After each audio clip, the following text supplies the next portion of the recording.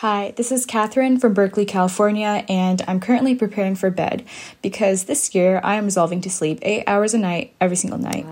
This podcast was recorded at... So luxurious. The time is 2:09 p.m. Eastern Time on Wednesday, January 12th. Things may have changed by the time you hear this, but hopefully I'll wake up well rested. Here's the show. Ooh, sounds great. Oh man, I really wish I could get 8 hours of sleep every night. I resolve every night to go to bed early, yeah. I used to be very, very religious about getting exactly 8 hours. And even in high school, I was like in bed at 10:30. And if my mom wanted to ask me a question, I was like, I'm sorry, I gotta go to sleep. Past my bedtime. Well, hey there, it's the NPR Politics Podcast. I'm Asma Khalid. I cover the White House. I'm Domenico Montanaro, senior political editor and correspondent. And I'm Mara Liasson, national political correspondent. And yesterday, our NPR colleague Steve Inskeep spoke with former President Donald Trump. And in that interview, Trump made it clear that he is not moving on from the 2020 election. He's been maintaining his false and debunked claims that the election was stolen from him. This comes as some members of the Republican Party, though, do desperately want to move on. Most, though, have fallen in line with Trump's big lie. So we are going to unpack what the former president said on NPR's air and what this could politically mean. But first, I want to address why we're having this conversation right now. You know, I will say a lot of listeners, in fact, I've already begun to hear from some of them on Twitter, see this interview and say, you know, we don't want to amplify a lie. They don't want to hear what the former president has to say. I disagree with that assessment. I think there's actually a lot of value and newsworthiness in speaking to him. But Domenico, why don't you kind of take a handle of that? Why did we decide as a network to talk to him? Well, as I wrote in our story this morning about this, because I agree that this is something that a lot of people often bring up. You know, Trump's just not any former president. You know, members of his own party have fallen in line with things that he's said. What he says matters to them. He really has sort of firmed up his grip on the Republican Party and still hangs out there as the potential frontrunner for the 2024 nomination if he decides to run in 2024. So hearing from him, but also making sure that the facts are presented accurately was a big focus of ours in this. Mm-hmm. So the bulk of Steve's conversation with Donald Trump focused on the former president's insistence that there was widespread fraud in the 2020 election. And therefore, in Trump's view, the presidency was stolen from him. We want to make abundantly clear that there is no evidence of that, any sort of thing. Republican-led audits in various states showed that the election was free and fair. And Steve pressed him on this. So let's actually take a listen to a bit of the interview. South Dakota Senator Mike Rounds, as I think you know, was on ABC over the weekend. He spoke about the 2020 election and also referred to the election campaign that is now starting in 2022. Let's listen. We simply did not win the election as Republicans for the presidency. And if we simply look back and tell our people don't vote because, you know, there's cheating going on, then we're going to put ourselves in a huge disadvantage. Couple of things to ask about there, Mr. President. Let's start with the politics. Is it a disadvantage for Republicans to keep talking about the 2020 election in 2022?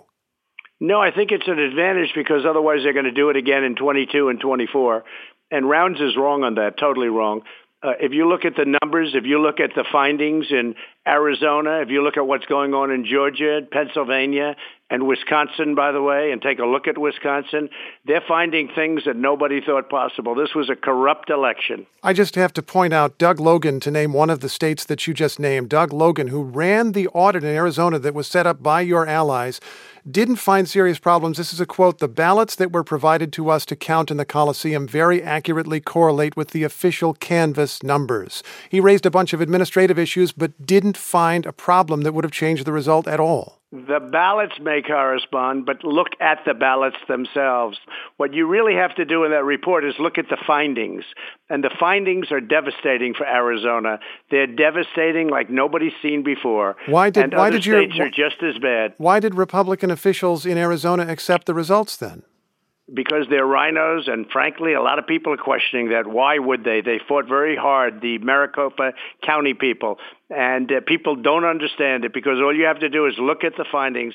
You know, what's easy about this as journalists and in putting these questions to Trump and talking about it is that we know what the independent verifiable truth is. It's not just that there's no evidence of fraud. It's that it's been proven false repeatedly in court after court from judges who Trump appointed himself. What's so interesting about this is that you do have a few lonely voices like Mike Rounds pointing out that there was no evidence that Donald Trump was the real winner of the 2020 election and it was stolen from him.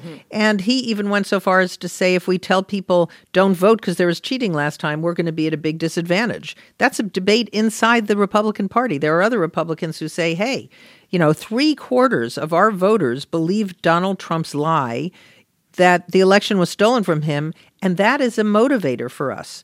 So Donald Trump is the leader of our party. He personifies the base in all its grievances and conspiracy theories. And that's a very important thing for Republicans going forward.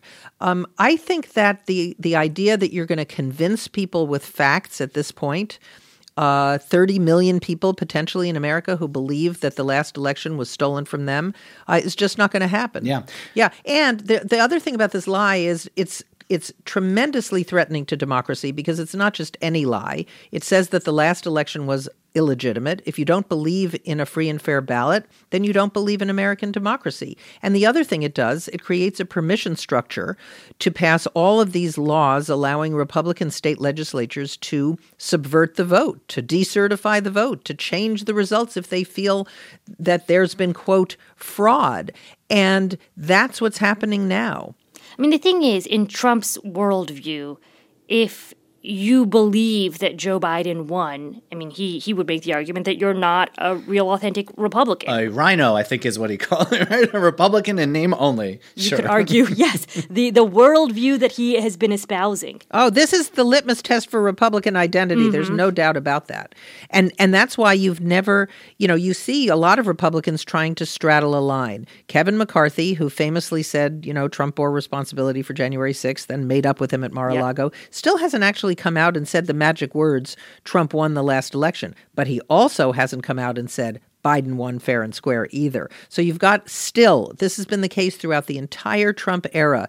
Republicans are silent because they want what Trump has, control of the Republican base, and that control has only gotten stronger. But they don't want to identify themselves with a person or a lie that could turn off other parts of the Republican coalition, suburban women, the corporate community, etc. You could tell as the interview went on, the tone of the interview itself changed. No sitting president has ever gotten the number of votes that I got. Sitting president. Nobody believes. You think Biden got 80 million votes? How come when he went to speak in different locations, nobody came to watch, but all of a sudden he got 80 million votes? Nobody believes. If you'll forgive me, maybe because the election was about you. If I can just move on to ask, are you telling Republicans in 2022 that they must press your case on the past election in order to get your endorsement? Is that an absolute? They're going to do whatever they want to do. Whatever they have to do, they're going to do. But the ones that are smart, the ones that know, you take a look at how Carrie Lake is doing running for governor. She's very big on this issue. She's leading by a lot. People have no idea how big this issue is, and they don't want it to happen again. It shouldn't be allowed to happen, and they don't want it to happen again. And the only way it's not going to happen again is you have to solve the problem of the presidential rigged election of 2020. Mr. President, thank you very much. I appreciate one more it. question. I want to ask about a court hearing yesterday on January 6th. Judge Amit Mehta, he's gone. Okay. So to be clear there, Steve Inskeep was trying to ask the former president a question, but it seems that Donald Trump abruptly hung up on Steve before the interview actually was supposed to wrap up. Also, Carrie Lake, who Donald Trump was referring to there, she's a Republican running for governor of Arizona who's been promoting some of the very lies that Donald Trump is.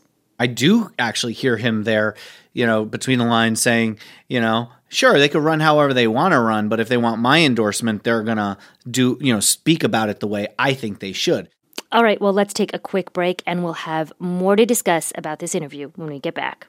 Support for NPR and the following message come from BetterHelp, offering online counseling. BetterHelp therapist Hesu Joe explains the importance of creating a safe space for therapy. I can't tell you how many times I've had clients that say that expression, like, I've never told that to anybody. That's when I know I've made some kind of momentous move with this person.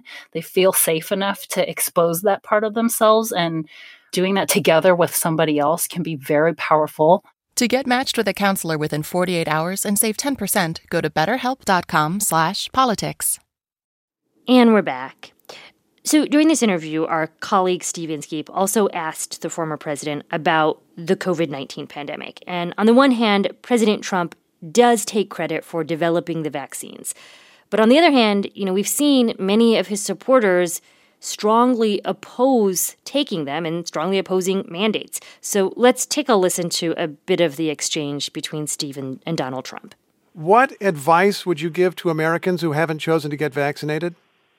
Well, first of all, the mandate is really hurting our country. Now, that's advice to an administration more so than to the Americans. A lot of Americans aren't standing for it, and it's hurting our country. It's hurting our economy very badly. And being the proud person that did so well with therapeutics and vaccines and everything else and getting them done in record times, I have a lot to say on the subject. And one of the things I say is they have to start promoting and making the therapeutics more available, because we have great therapeutics, too, in addition to the vaccines. What is the advice on the vaccines, though? The vaccines, I recommend taking them, but I think that has to be an individual choice. I mean, it's got to be individual, but I recommend taking them. Many people recommend them, and if some people don't want, they shouldn't have to take them. They can't be mandated, as the expression goes, and I think that's very important. Personally, I feel very comfortable having taken them. I've had absolutely no reverberation. Do you think the pandemic will continue as long as millions of people do choose not to vaccinate? I think it's going to phase out. There are many people that have had it. If you look at the numbers, I don't know why they would be getting the vaccine for the most part, unless they were at a certain age group and they had certain problems, whether it's the high blood pressure, the diabetes, and, various things in particular. I just want to, before we even dive into analysis, come out of there and just quickly say one thing. From a public health perspective, it is extremely important that even folks who've had COVID do get vaccinated. And I think the clearest case in point of that is the former president has gotten vaccinated. Donald Trump has gotten boosted. And he's also someone we all know had COVID. Yeah. And, obviously it's really important to get vaccinated. That's what the health experts have been saying. When you look at just the hospitalization numbers right now in places across the country with this Omicron spike, we've had record numbers of cases, but who are the people that are being hospitalized? They're mostly the people who are unvaccinated, the vast majority. Mm-hmm. The thing that's really interesting to me about Trump coming out for the vaccines, remember, he got his vaccine in private, didn't talk about it. There was a moment at the beginning of the vaccines where I think he could have positioned himself as the savior of the nation. That he brought the vaccines on board. He gets credit for that, the Trump vaccine. But he chose not to. He chose not to really push them until this amazing moment in August in Alabama at a rally where he talked about the vaccines being good and the audience booed. By then, the anti-vax conspiracy theories among his base had taken off to such an extent that they weren't even listening to him. This is a really interesting choice that Donald Trump has made. And I think that he missed an opportunity to take credit, which is something he doesn't often do. One of the questions I've often had about the former president is, to what degree has he been a leader of his, base of supporters, or to what degree is he really just an amplifier of what already was out there, right? And was he just holding up a mirror to various positions that people had? And I don't really know. I mean, is there a degree of sense that maybe he could not actually get his supporters on board with this because there perhaps already was enough latent skepticism about getting vaccines, and some of that was, no doubt cultivated by stuff we heard leading up to the vaccine's development. Certainly the groundwork, the kindling was started for Trump. I would say going back to the McCain presidential campaign and putting Sarah Palin on the ticket, then the rise of the Tea Party. Certainly, mining this white conservative cultural grievance in particular is the thing that gave the kindling to Trump, who then started speaking this message. And it already had been in the atmosphere since the late 90s on Fox News and into the time that he started running. So all of that made for a perfect storm for Trump to be for the right person, quote unquote, to come along and really light that match. And I think that that's what we've seen happen here. Okay, well, we will leave it there for today. If you'd like to hear more of Steve's interview with former President Donald Trump, go to npr.org. I'm Asma Khalid. I cover the White House. I'm Domenico Montanaro, senior political editor and correspondent. And I'm Mara Liasson, national political correspondent. And thank you all, as always, for listening to the NPR Politics Podcast.